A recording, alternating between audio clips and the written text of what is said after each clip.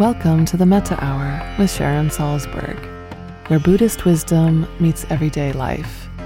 This podcast is brought to you by the Be Here Now Network and features interviews with the top leaders, teachers, and thinkers of the mindfulness movement and beyond.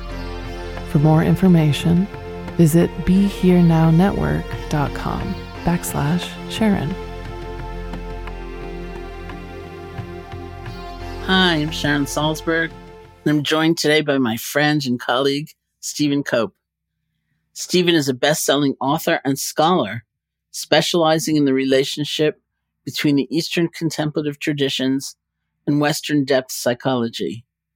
For nearly 30 years, he's been a scholar in residence at the renowned Kripalu Center in Stockbridge, Massachusetts. He is also the founder and former director of the Kripalu Institute for Extraordinary Living. A prolific author, Stephen's seminal works are Yoga and the Quest for the True Self, The Wisdom of Yoga, and The Great Work of Your Life. His most recent book, The Dharma of Difficult Times, Finding Your Calling in Times of Loss, Change, Struggle, and Doubt, was released in January of 2022 from Hay House. Welcome to the Metta Hour, Stephen. Oh, Sharon, it's a total delight to be with you. I wish we were in person, but in these particular days, that doesn't happen. So I'm just imagining we're sitting in our beautiful Kripalu main chapel where we usually sit to have these convos. Yeah, it's true. We've taught together for many years. Yeah. Which is so great. Where are you right now? Where are you recording from? I am sitting in my office in Albany. Mm-hmm. So I live and work from Albany, which is about 50 minutes from Kripalu, and it's gives me a little urbanity in my life, and it's an easy schlep over to Kripalu. So I'm happily situated here. It's great, and a big congratulations on your new book. I mean, something that has been so delightful through the years as we get together to teach is like, are you writing something? Or are you writing something? Where are you with it right now? And this is so hard. Oh my God. I love, just reading the title and subtitle, The Dharma of Difficult Times, Finding Your Calling in Times of Loss, Change, Struggle, and Doubt. So then I wondered, I thought that subtitle could be a lot longer too, Believe me, it unease, pandemic, despair, fear. It was longer. I had to edit that down. Was it longer? I couldn't figure out which of the particular adjectives I wanted to. Did you write it during the pandemic? Well, actually, I started it before the pandemic, and about a year into the pandemic, I was almost done, and it became clear that, oh my God, the pandemic has changed the world in so many ways. Not just the pandemic, but the way in which it unmasked all the passion around social justice, and it unmasked who we are and some of our history in this country. And so I actually had to not exactly start over, but as you know well, occasionally whole chapters go on the cutting room floor. So 4 or 5 chapters that I loved had to go so that I could really let it be a book that spoke to current times. And I'm so glad I did. My wonderful agent, whom you know, Ned Levitt, goosed me to do it the way I've done it, and I'm very grateful to him. That's great. There's so many kind of terrible phrases associated with writing, like "kill your darlings." Oh, I never liked that one. Like the passage, the line, even the chapter you are most attached to. Yeah, is probably the one that's going to get edited out. So, deal. Exactly. Annie Dillard, in her great book on writing, entitled "The Writing Life," says very often the very chapter for which you wrote the entire book in the first place ends up getting cut. And that kind of happened to me in this one. And as she says, you write from left to right, at least in English you do. And very often toward the left-hand side, a lot of it doesn't end up in the final thing. So Yeah. Although my great editor at Bantam, Tony Burbank, always used to say, nothing is ever lost, right? Yeah, it comes back. It comes back. So I have sitting here a bunch of chapters that I kind of love and thinking, those will come in handy. Someday. I'm sure you have chapters everywhere, Sharon. Oh, God. Well, for listeners who aren't so familiar with your journey, could you give us a little background on how you came to be you? What brought you to the spiritual path to Kripalu? I not to overburden the history, but I grew up in the Midwest in a very Protestant family, and kind of religious and spiritual in the best way. So I grew up with the privilege and advantage of being surrounded in a community. My father was a president and vice president of a college, a Presbyterian college in Ohio, and I was surrounded by wonderful, very real spirituality in the world of academia. And so I was temperamentally really prone to be interested in that throughout my life. And then when I got into graduate school, I encountered the great Chögyam Trungpa Rinpoche, who had a center in Boston where I was in graduate school. And I started sitting with them, and it was my first exposure to the Dharma. And I was blown away. I think you must have had this experience because I know some of your history. But my first contact with the Dharma through Rinpoche's writings and through their very rigorous sitting practice, which I took to pretty much like a duck to water. I was so on fire with the Dharma when I was in graduate school. And that began a sitting practice, and also eventually, inevitably, I bumped into yoga. So that when I had a crisis in my life when I was 40, I decided to take a year off, do a sabbatical. I decided to go to Kripalu Center, which was a great place for me to do a year-long sabbatical, really focusing on reading and studying and practice, both yoga and meditation.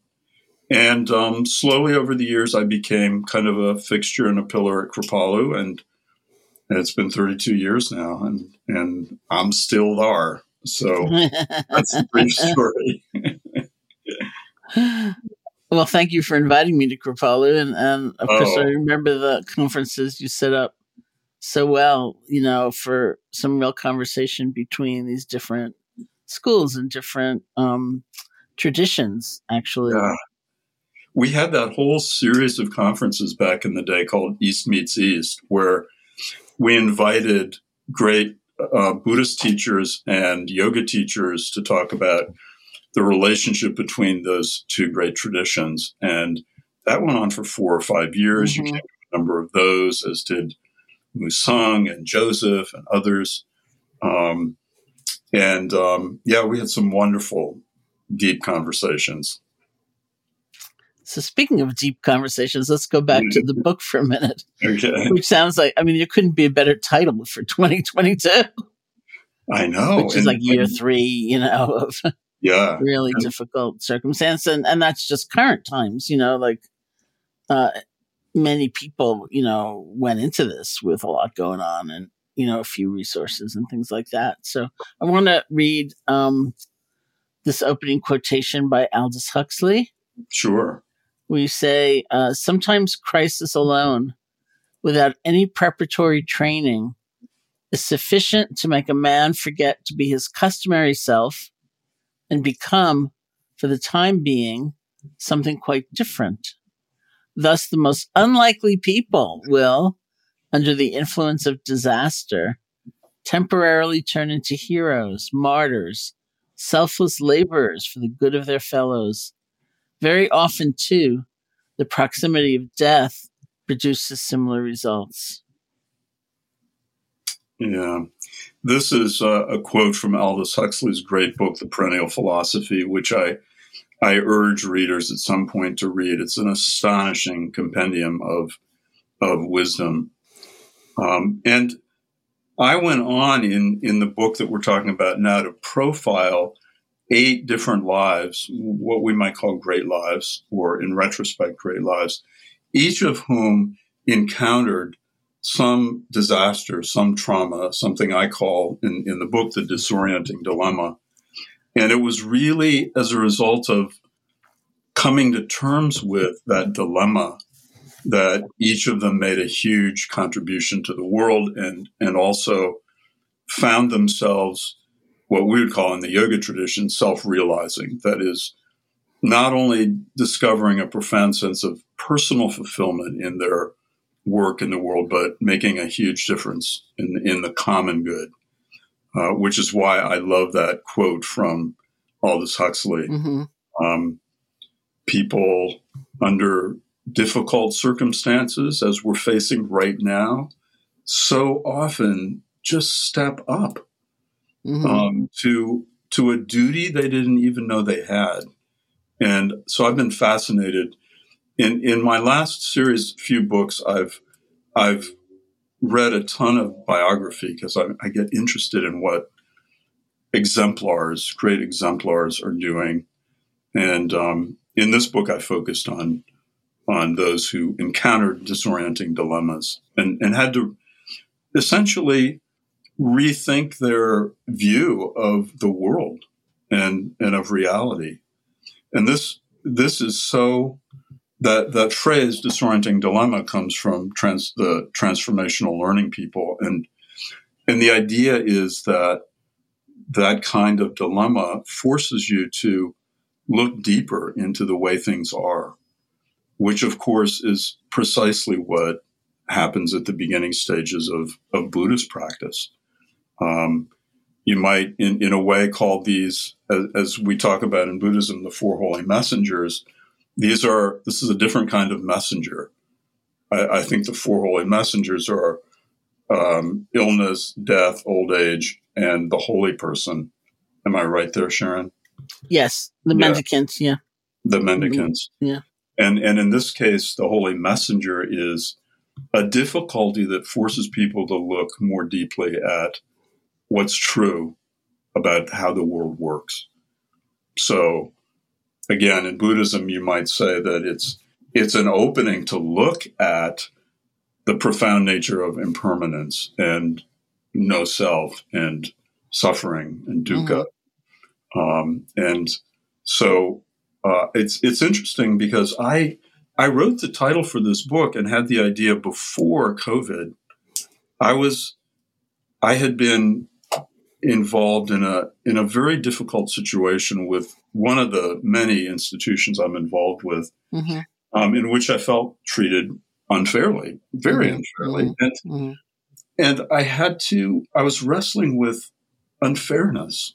Oh, unfairness happens to us all. It's part of the way the world works. And so I got interested in the disorienting dilemma before COVID, and then as a gift to my publisher, we really entered into difficult times, all of us. So it became quite pertinent. And of course, your publisher, I mean, they're also wonderful beings. They weren't saying, "Oh, good." No. The world is like. We're not saying that. No. Nor are they now. But what happened was, I really, once COVID hit and so forth, I really did have to do a serious rethinking of how I wanted this book to be organized. And I'm so glad I did. I brought in people like Marian Anderson and Sojourner Truth and as you know, having read the book, I organized the whole book around one particular disorienting dilemma that we in the United States of America have faced since our founding, which is the fact that our central documents of our founding talk about the view that all men, all human beings, all persons are created equal, And yet we were founded with slavery as a part of the deal. And that was a dilemma from the beginning that we've had to struggle with. So I organized the book around 8 great lives who were influenced by the view of the Bhagavad Gita and the way in which they came to grips with their particular experience of either enslavement or Jim Crow or racism. So that I start the book in 1830s Concord, Massachusetts with Henry David Thoreau.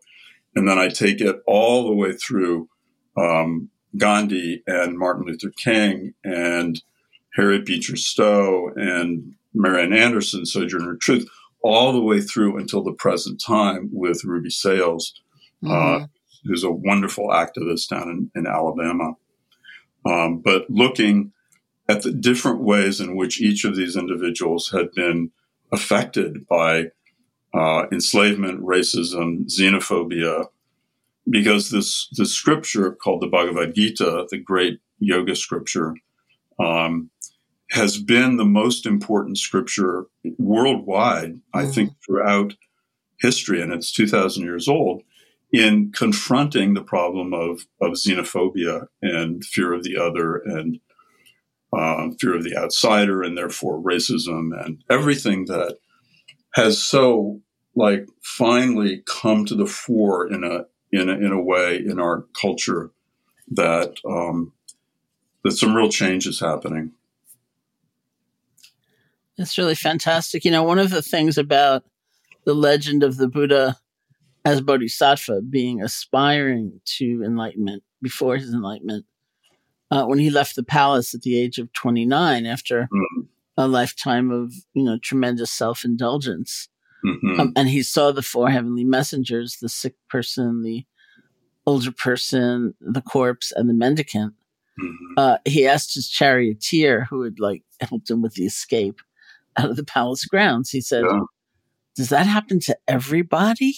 Right. Is that going to happen to me? And that's just a little subtext to that, to realize, we're not so different in some of the fundamental dilemmas of life that we face, but we feel so different because of circumstance. Right.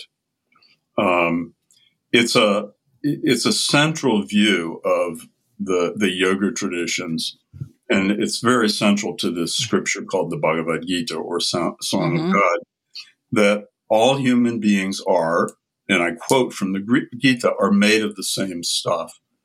In other words, all human beings are, in every way that really matters, fundamentally inside, in mind and heart, made of the same stuff. And that's precisely the wording that the Gita uses. They talk about the vision of sameness. And it's that understanding of how deeply we're connected and part of the same family that yoga aspires to live out in the world. So one of the things about this book is I wanted to talk about, we live in a world, all of us live in a world that's quite saturated, unfortunately, with narcissism. That is to say, with a kind of clinging to I, me, and mine, and a preoccupation with self-fulfillment, much of which is actually fine. But the Gita is a scripture that basically says there is no authentic personal fulfillment that does not also contribute to the common good. And this is something I think we're awakening to right now in our culture that I really wanted to highlight. So each of these lives that I talk about and write about in the book is exemplary of the way in which personal fulfillment and the common good go hand in hand. And I love that notion because it's easy to think only about personal fulfillment as about me, my great life, my wonderful writing, my brilliant career. But the fact is that it's impossible to reach the heights of real fulfillment, or what in the yoga tradition we call self-realization, that does not also contribute profoundly to the good of all beings. And that's pretty much the underlying premise of the book. Mm-hmm. It's beautiful. I mean, it's so hard to describe what is really a kind of exquisite balance, because sometimes people, of course, as you know, get into some kind of spiritual practice and they think it's really ultimately about self-denial. So it's more kind of martyrdom, you know? Mm-hmm, mm-hmm, and exactly. and you know, it's very subtle to say it's good to care about yourself. It's good to cherish your potential to break through. And it's just, oddly enough, one big ingredient of that is going to be thinking about others, you know? It's true. And, you know, my first book about the Gita was entitled The Great Work of Your Life. Mm-hmm. And I focused there on the 4 pillars of Dharma. And let me just describe for the listeners that Dharma, as most of us know, is a very complex Sanskrit word that very often when we hear it in Buddhist teachings means path or truth or law, teaching. In the Bhagavad Gita that I'm writing about, the word Dharma always means sacred vocation or true calling. It comes from the root dhr, which means to hold together. So the scripture is all about how to find and identify your true calling, your sacred vocation in the world. And that book talks about the 4 pillars of Dharma that are laid out in the Gita. The first one is discernment, which is you discern what your most authentic calling is in this lifetime, in this moment. Then the second pillar is you do it full out. You bring everything you've got to your calling. That's called the doctrine of unified action, and it's exemplified in all the characters I write about, the way in which they bring everything, they put everything on the table, right? So find your Dharma, do it full out. The third pillar is let go of the outcome. Let go of the fruits. This is called relinquishment of the fruits. And the idea is that as Krishna in the parable of the Gita says to Arjuna, it's better to fail at your own Dharma. It's better to fail at your own sacred vocation, having given it everything you've got, than to succeed at someone else's. So the idea is that you let go of grasping to outcome once you're really fully onto your calling, because you don't really know what success means. You don't have a big enough tapestry of understanding yet to even know what success or failure would be. So find your Dharma, do it full out, let go of the outcome. And the fourth one is, in the Gita, the fourth one is turn the whole project over to God. But I like to reframe it, to make it a little wider, to say, turn the whole thing over to something bigger than yourself. Not just I, me, or mine, but a bigger project. So, for example, I always think of our beloved groundskeeper at Kripalu, who's dedicated his life, found his Dharma. He's a naturalist, given full out, but turn it over to the well-being of this larger, this larger endeavor, which is Kripalu Center, which is doing so much good in the world. So discern your Dharma, do it full out, let go of the outcome, and turn it over to a higher power or a higher purpose. And those are the first 4 pillars that I've written about in my first book on Dharma. Now in this one, I focused a little bit more in on this question of duty. And this is a harder one for people. So it's easier, it's a little bit easier to talk about what lights you up, what Joseph Campbell called talking about follow your bliss. This is important. It's important. It's a central component of Dharma. But this other, the idea of duty, is harder to talk about. What is duty? What do we have a duty to? And what I've come to believe is that duty is that thing that if you do not do it in this lifetime, you will feel a profound sense of self-betrayal. Mm-hmm. So that is to say, duty is not what is called onto you from without, but what is called up from you from within. What's the duty? What's that deep ardency you have for something in the world? For example, you mentioned that I've been at Kripalu for 32 years.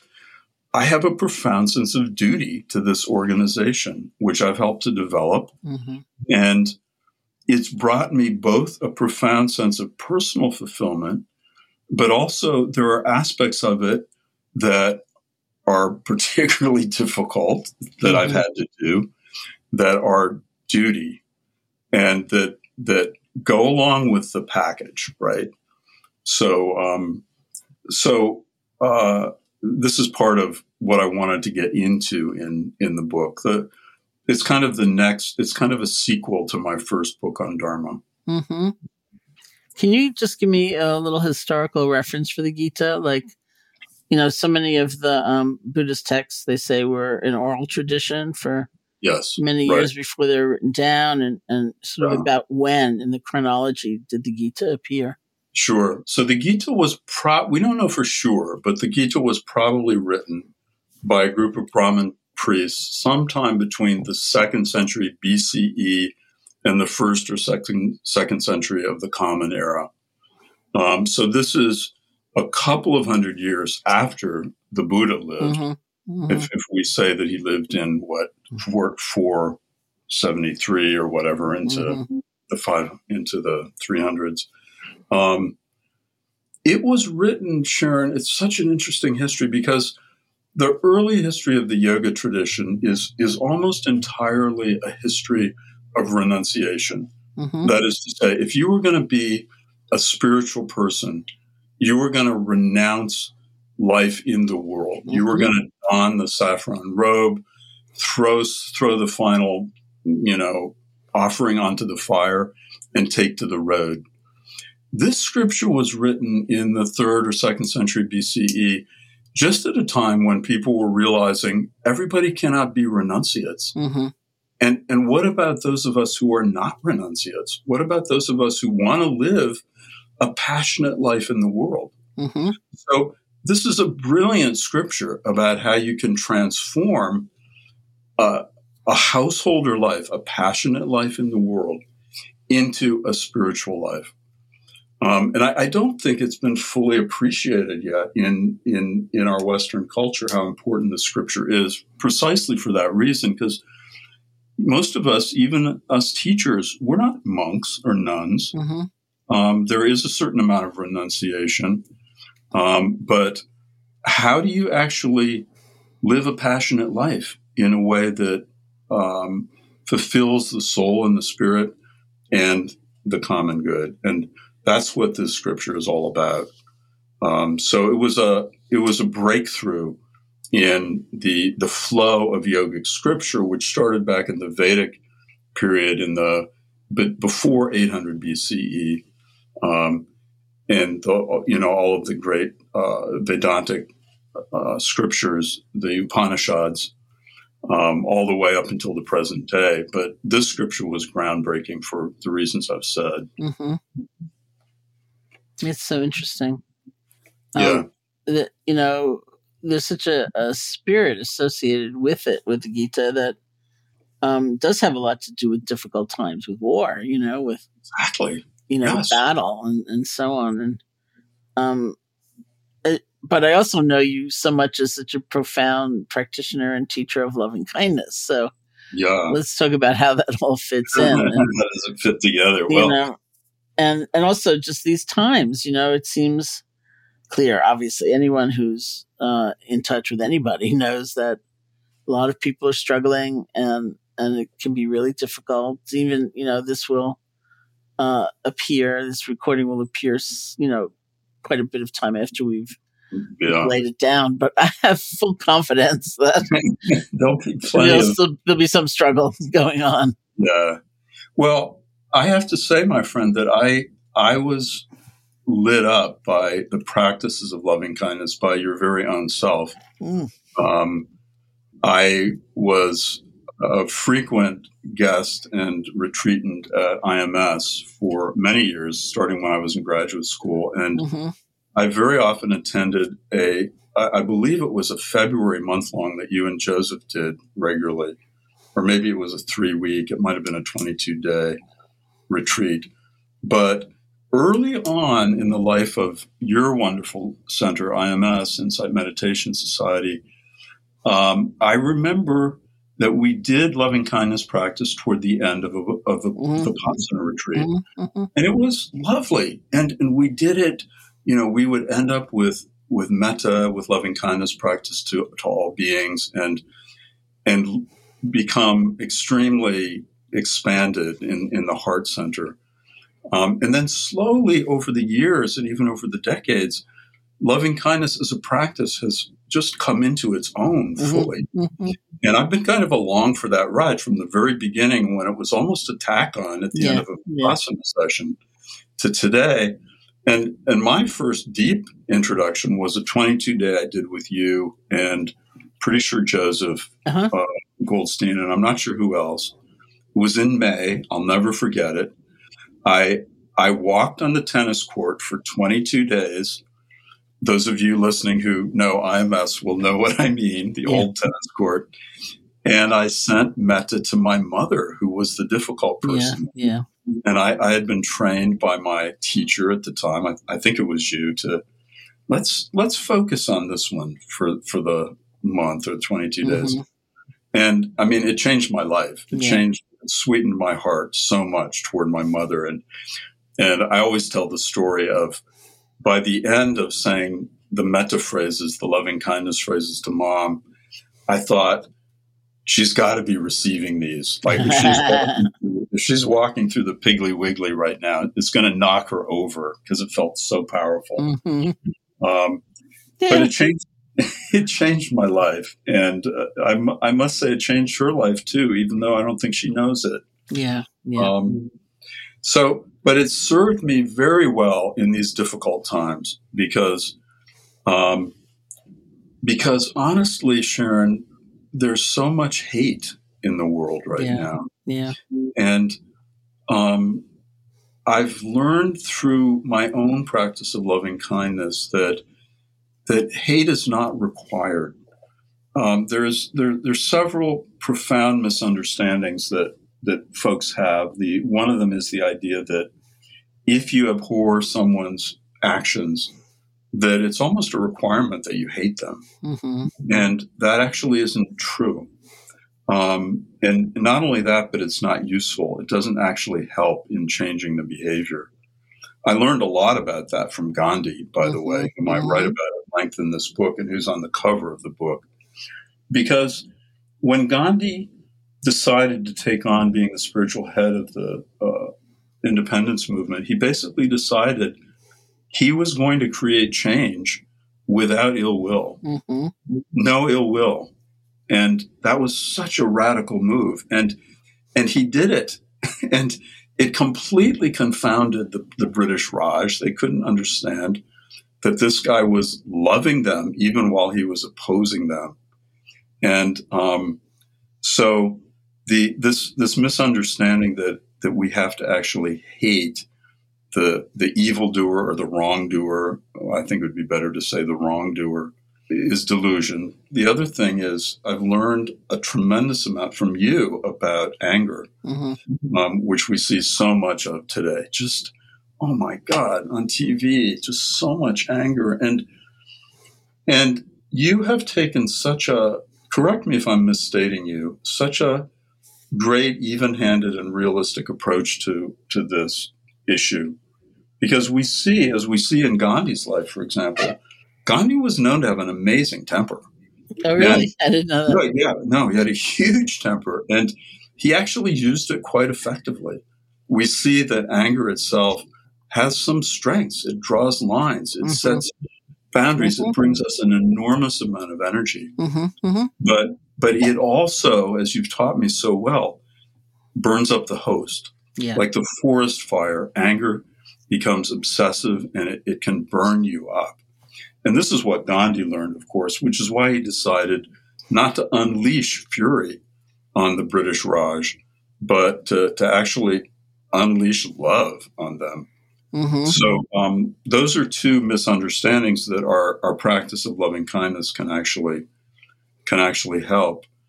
And the other thing that I take away from my now decades-long practice with you and others is, and particularly in times that are really difficult, is to look at what we know to be the proximate causes of the arising of goodwill. Mm-hmm.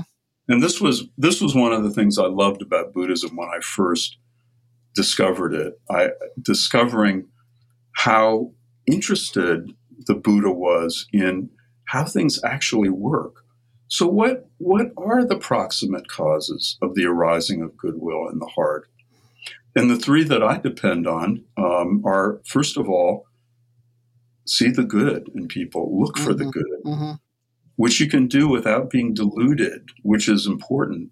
You know, I grew up in a very deluded Protestant family that did look for the good, and that was a good thing, but they also tended to be delusional about the difficulties. Right, sure.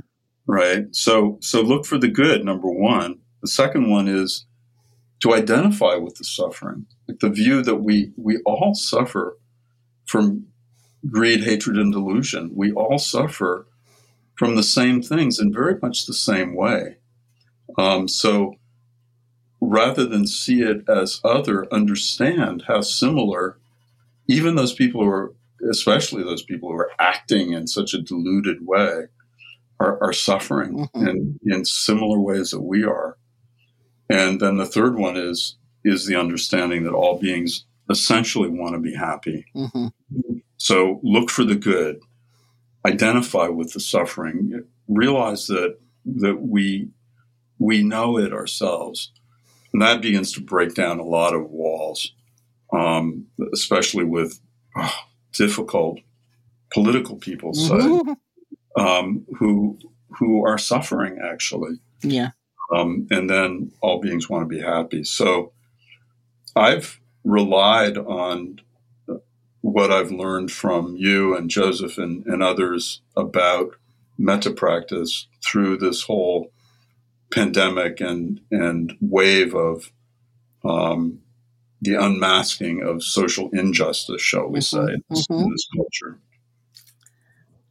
Well, I have too. And just to go back over a couple of things that you said, the reason that IMS, the Insight Meditation Society, has had a tennis court was because we bought a novitiate, a Catholic novitiate. That was it's still what we're using, where we're dwelling right now, and it had certain social amenities because these novices would come, and still has a 1-lane bowling alley down in the basement, but we filled in the swimming pool and under the tennis court. So. Oh, no tennis court. Okay. Yeah. Well, I mean, it's there as a, actually we had some ordinations there. So this is kind of sacred. Sweet. Yeah. Part of it. But people it's not like a spa really. Coming here. Right. Didn't that impression. The other thing was a metta phrase is the way that loving kindness practice is done often. Not only, I mean, there are many ways of doing it, but one way of doing it, and the way that I tend to teach it is we have certain phrases like "May you be happy," "May you be peaceful," that are shifting the way that we pay attention. So, say with ourselves, we might spend all day just thinking about our flaws and how terrible we are, and we're just going to give a little airtime to wishing ourselves well and see what happens. Or people we ignore, we disdain, we objectify, like the ones we now call essential workers, that play some role in our lives that we usually don't acknowledge, checkout person in the supermarket and so on. To actually pay attention to them through offering those phrases. But it may be, like, since we're talking a lot about the difficult person, that phrase is not going to work, that there's some really deep investigation that has to happen, like to wish somebody who's really causing harm in your experience to be happy may be a bridge too far, because it would take a very deep dive into really what Stephen was talking about, the kind of internal dissonance and disconnection that causes us to cause suffering and all of that. So I've had students, for example, who find the phrase they can use in those situations is more like, may you be free of hatred. Yeah, that's nice.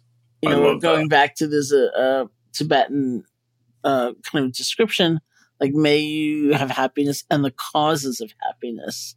You know, may you be free of suffering and the causes of suffering. So it needs to be, it's not a practice where you're just sort of like trying to force yourself to cover over, you know, difficult feelings. And exactly. It's not a Hallmark card. And this is what I love about the way you teach. There's not a whiff of Hallmark in you, Sharon, which I thank you. Not a whiff. I also love about this practice how portable it is. Yeah. Not that all meditation isn't portable, because it is, but you've talked about using these phrases of well-wishing, may you be happy, may you be at ease, even walking down the streets of Manhattan. Yeah. And I took a cue from that, and there are certain places like the airport, for example. Yeah.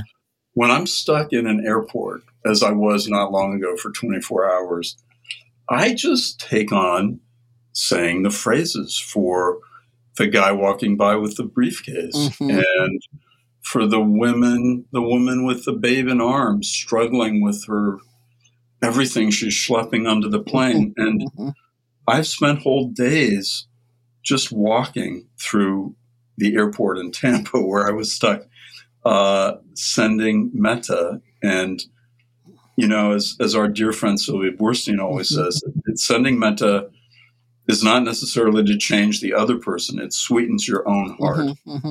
And so on those occasions, it sweetened my heart, and it can't have done the other person any harm, the guy with the briefcase. Great. Or bomb, for that matter. That's right. Or bomb, for that matter. That's right. So it's been such an addition to my practice. It has over the years. That's great. And I love the way you bring what is really the spirit of loving kindness into all of your teaching and your teaching of yoga asana. And, you know, because I'm thinking about the Gita, I'm thinking about those practices and how we can also have a very strong sense of idealism and then perfectionism, and then our actual behavior is not really matching those. It's not perfect, you know. And so, how are we? And you know, I think about from the simplest things of a yoga exercise where maybe you can't get into that pretzel-like pose that, right, or you fall down or something like that. And, you're so wonderful at sort of infusing it. It gives yoga a whole other meaning. Well, this is honestly what I've always loved about Kripalu Yoga, because it really is in many ways the yoga of compassion, and the yoga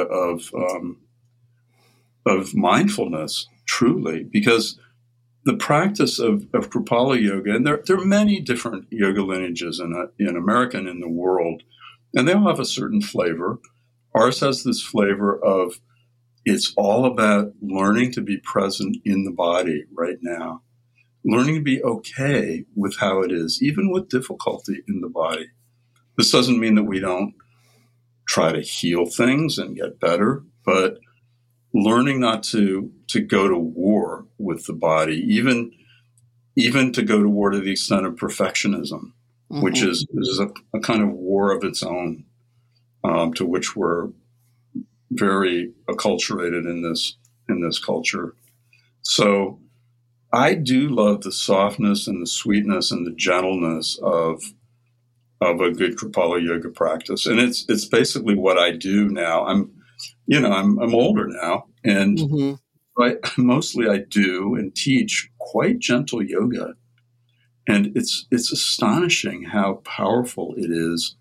Just doing really simple stretching that's combined with mindfulness, combined with the practice of being at home in the body. It's pretty much what I do now, and I love it. It's great. I want to switch gears again back to the book for a second. Can you tell us something about Harriet Beecher Stowe? Yeah, so Harriet Beecher Stowe, as most of us know, was the author of Uncle Tom's Cabin, but I chose her because she had her own disorienting dilemma, her own difficulty that unleashed the power of her dharma. Harriet Beecher Stowe was, of course, the daughter of a great Protestant preaching family from New England, and a whole series of really profound abolitionists before the Civil War. She moved to Cincinnati, which is on the Ohio River and is the dividing line between the slave states and the free states in the 1840s when she moved there. So she was quite exposed for the first time to the horrors of enslavement. A lot of self-liberated slaves crossed the Ohio River right at Cincinnati. She got to see a lot of that with the slave catchers on their trail. But what happened to her was that she lost her 2-year-old beloved son, Charlie, to cholera, which was then an epidemic, just like we're going through an epidemic in Cincinnati, where hundreds of people died every day of cholera. And she had to face the horror of parental grief, which so many women including in my own family, have had to face.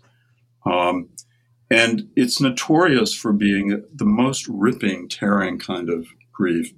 And in her grief, what happened to Harriet was that she began to identify with the suffering of the slave mother whose child had been ripped away, or the slave mother who'd had to carry her child out of bondage across the river.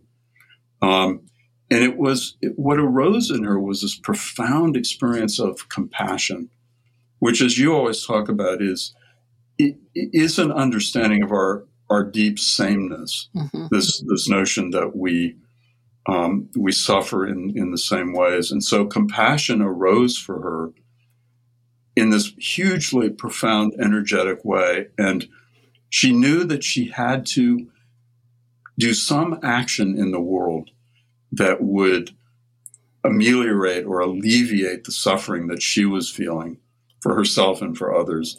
And that was when she decided that she would fully, for the first time, take on her dharma, her sacred calling, which was to be a writer. And she would write a book about the horrors of enslavement, which she did. Mm-hmm. And she totally lit up. She became the writer that she could be, and wrote a book that became the best-selling book of 19th century America. The only rival was the Bible, the actual Bible.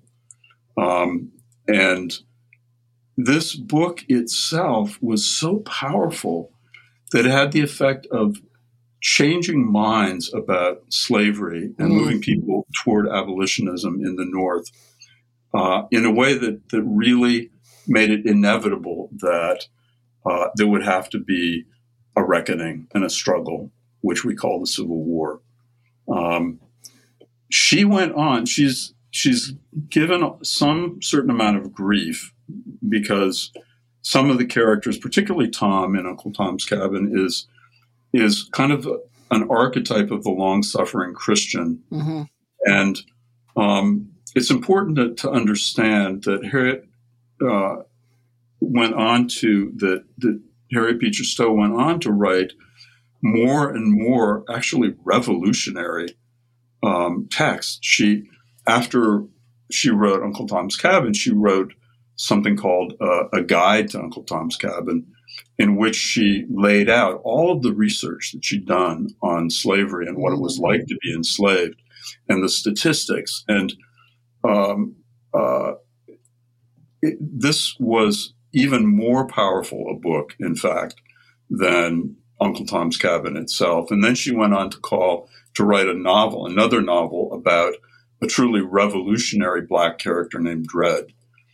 This was all before the Civil War. So here you have the archetype of the woman who not only found herself in her dharma and her own personal fulfillment in making this act of writing the book, but she also added profoundly in an equal way to the common good. And so she was a perfect exemplar for my book. The reason I asked was because when I was much younger, maybe like high school, college, people would ask me what I wanted to do. Mm-hmm. Literally, I would say, I want to write another Uncle Tom's Cabin. Wow. No kidding, Sharon. I want to write a book that will change people's consciousness. And that was just like the way I expressed it. And so, of course, it was how many years before I actually wrote a book, like 20 some years, and I haven't written Uncle Tom's Cabin, but that was my dream, and it was encapsulated or embodied in her. I am so blown away because I've never heard you say that before. Of course, we've never talked about it. Yeah, people don't usually have this conversation about Harriet Beecher Stowe, but since I know she's in your book. Well, that's fascinating information, Sharon. That's and it's so interesting how those premonitions, like why did you land on her? How those premonitions have some reality to them. Yeah, and I think, of course, I didn't understand the complexities of the situation by any means, right. or the pushback. But I just saw that a creation like that could change people's minds towards the good, And it so did. When Harriet Beecher Stowe met Abraham Lincoln at the White House, he said to her, "Are you the little lady that started this big war?" Because it was common knowledge that it was the power of her writing that allowed people a glimpse into what it was really like to be enslaved and the statistics and the facts, right? It may be an apocryphal story, but it's also true in some sense. Well, one of the things I appreciate so much about you is your ability to draw from multiple traditions, not just Eastern, but Western as well, and weave them together. And I'm just curious about that. Has that always been something that you've done, or? It has been. Well, as I said, I grew up in this very well informed and educated Protestant family in the Midwest. And so I was exposed, and I also lived with my family in Europe, in Spain, which was a profoundly Catholic country. But along the way, somehow I got exposed to the profound spirituality of the West. I got interested in the great contemplative traditions of medieval Christianity and Catholicism. I was very influenced by, for example, the Cloud of Unknowing by St. Teresa of Avila and St. John of the Cross, because I did live in Spain as a kid.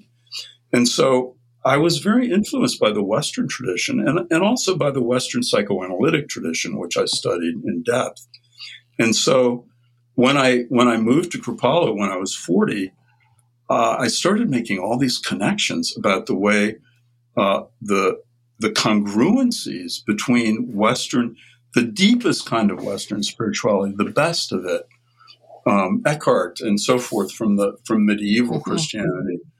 And so I've always been interested in widening the scope and making those connections between Western and Eastern, much the way, say, Thomas Merton did when he finally, toward the end of his life, went to the East and in his memoir and diaries about that trip made all these brilliant connections between people like Jean-Pierre de Caussade, the great 17th century non-dualist Christian, and as I've already said, the Cloud of Unknowing and so forth. So yeah, it's part of my passion, my fascination. No, it's so great to be with you, although virtually, and to have this conversation. And just before we go, I was wondering if you could lead us in a guided practice of some kind. Oh, I'd be so happy to do that, Sharon, for you and for all that are with us. So let's take a big deep breath in and let it out with a big audible sigh.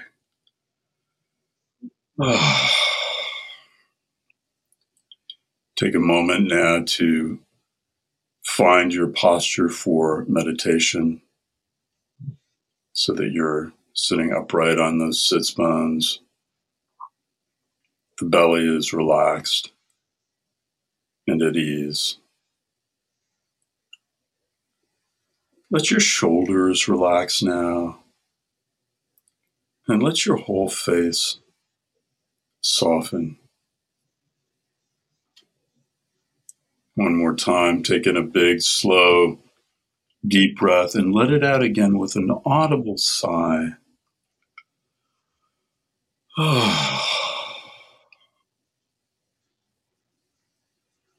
Bring your awareness down to the whole area of the belly. So let the whole body be very much at ease, and let your awareness focus on the area of the abdomen. Notice the subtle movements of the belly as they respond to the breath, the wave of breath.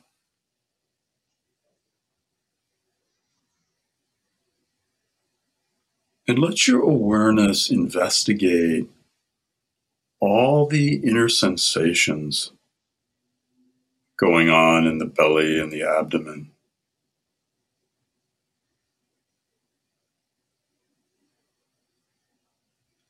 Notice if there's any subtle sense of tightness or holding the breath in the belly.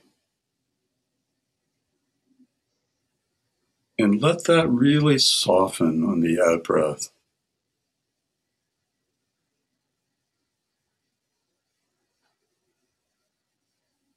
So that with each exhale you feel a little more relaxed, a little softer.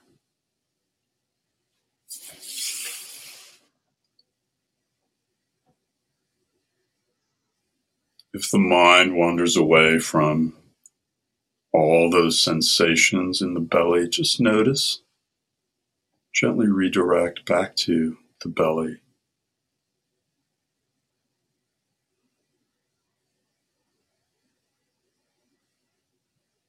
See if you can let your awareness be kind of like an internal explorer,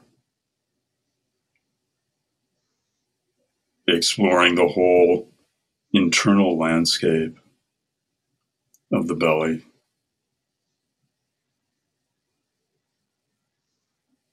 As it rises and falls with the breath.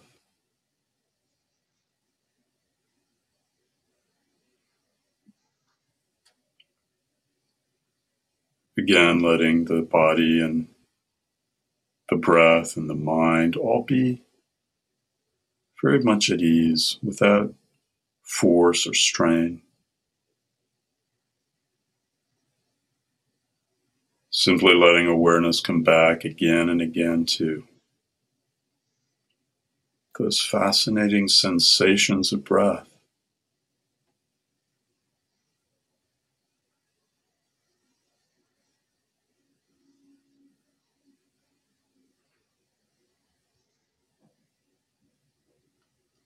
The face is soft.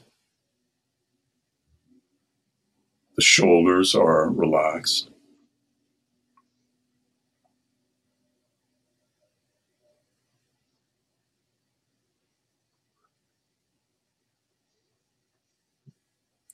The mind is more and more absorbed in bare sensation.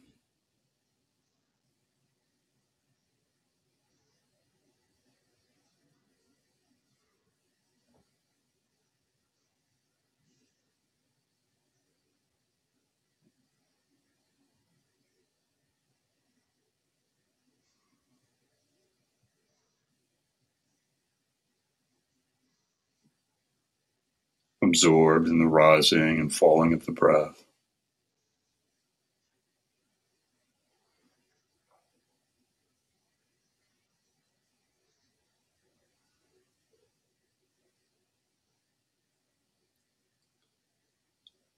Let your awareness move now from the belly up to the whole area of the chest, the lungs, the rib cage. Begin to let that same inner explorer explore this whole inner landscape.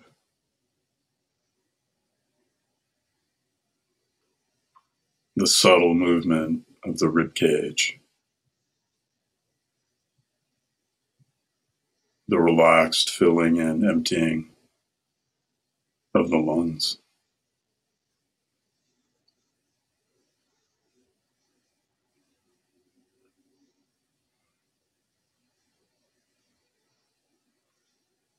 Body and mind quite at ease. Letting the breath arise and pass away without any effort to control the breath.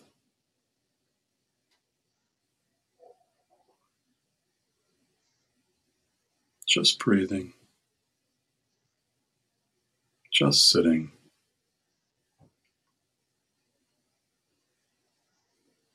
Mind absorbed in the sensations of breath at the chest.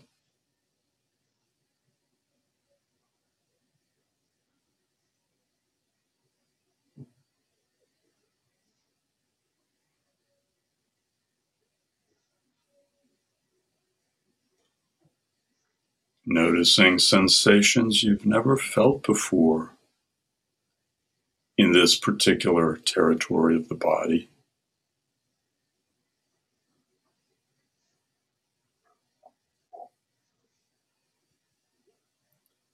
Perhaps you can feel even the subtle movement under the collarbones, the very top of the chest.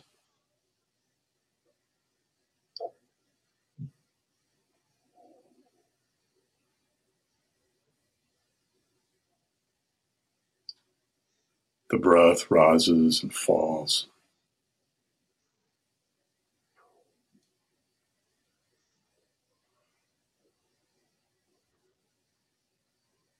The mind becomes absorbed in the very details of sensation.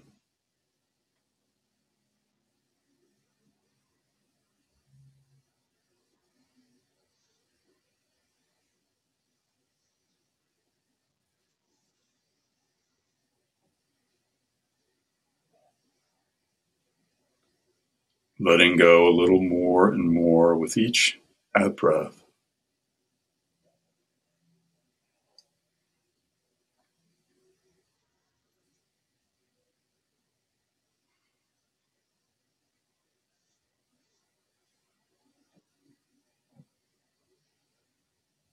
And now finally moving awareness from the lungs up to the very tip of the nostrils.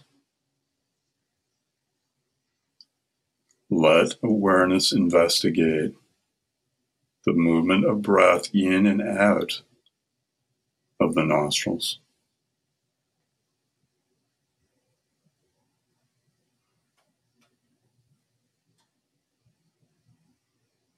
Notice if the breath feels warm or cool.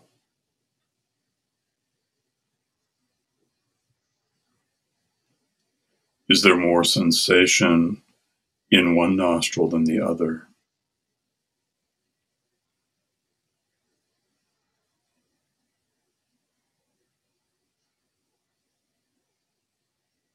The rest of the body and mind are at ease. The body is breathing quite normally.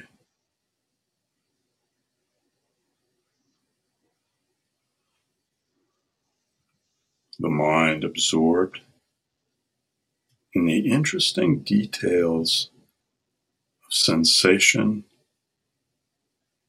just at the tip of the nostrils.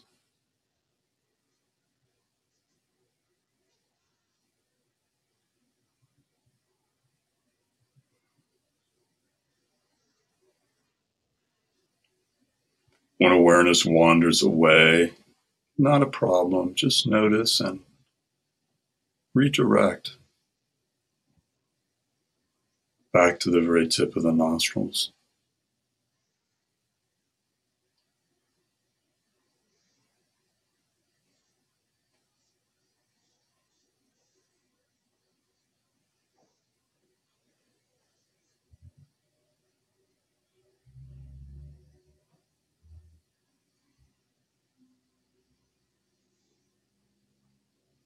Just sitting, just breathing.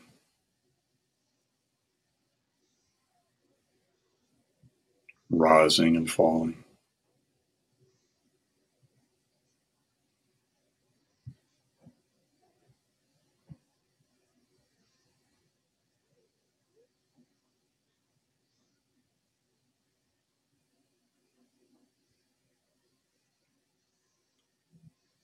May you feel protected and safe, contented and pleased. May your physical body support you with strength. May your life unfold smoothly and with ease.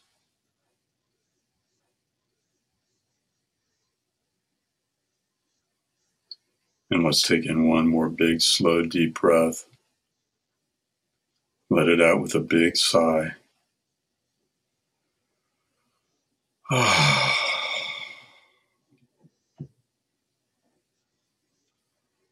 And slowly let the eyes flutter open, taking in light, color, movement.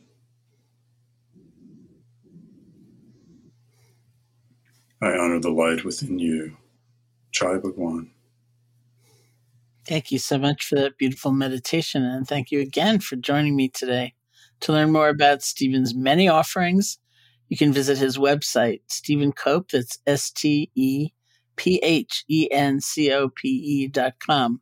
And I recommend you get a copy of his new book, The Dharma in Difficult Times, which is now available in hardcover, ebook, and audiobook editions wherever books are sold. Thank you to everyone who's been listening. This has been the Metta Hour podcast from the Be Here Now Network. May you be safe, be happy, be healthy, and may you live with ease. Hey folks, thanks for listening. To learn more about Sharon and her ongoing teaching schedule, as well as online courses and a free guided meditation, check out her website at SharonSalzberg.com.